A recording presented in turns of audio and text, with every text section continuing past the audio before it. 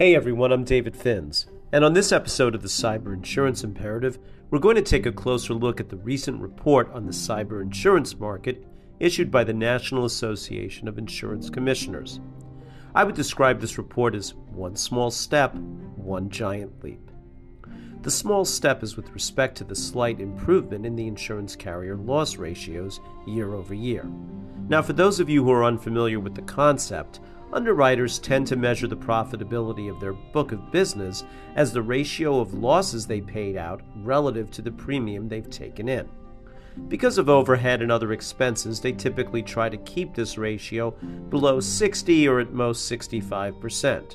And we see that in 2021, the loss ratio for the top 20 insurers decreased from 66.9% to 66.4%. This may not seem like much of a change, but considering some pundits were convinced not very long ago that the sky was falling for cyber insurance, any improvement is welcome. And it's even more telling when you drill down into the loss ratios of individual carriers. The NAIC report indicates that 4 of the top 10 insurers and 10 of the top 20 were able to keep their loss ratios below that 60% threshold, indicating that they have found a way to continue to offer this important product to policyholders, and to do so profitably.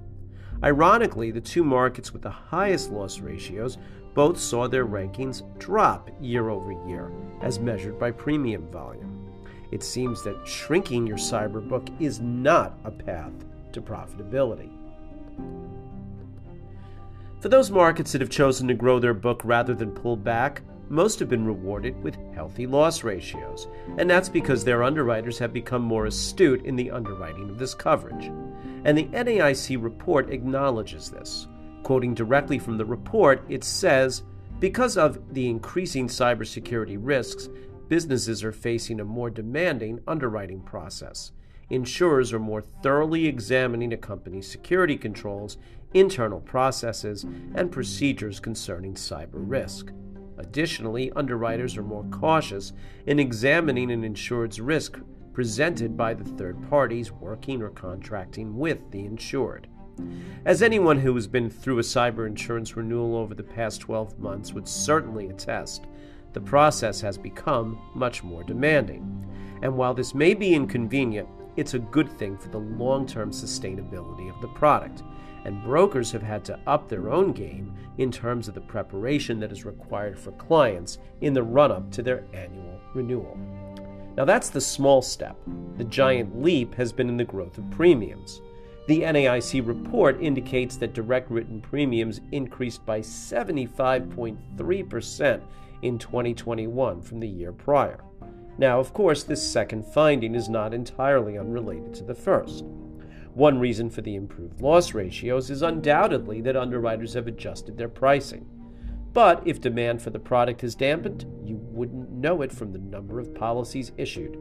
That figure increased by 31.8% year over year, according to the NAIC.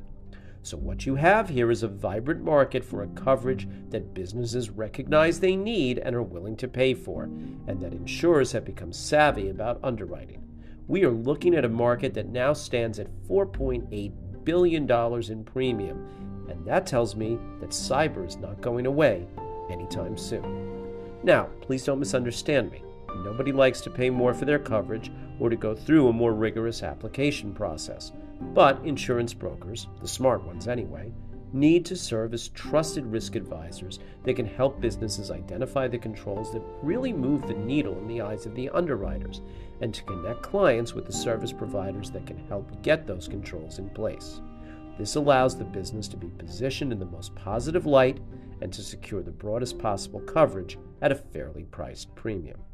If you're looking for that kind of service for your insurance needs, you can DM me on LinkedIn or email me at david.finz@alliant.com. It's just one more way that Alliant helps you find the more rewarding way to manage risk. Thanks for listening.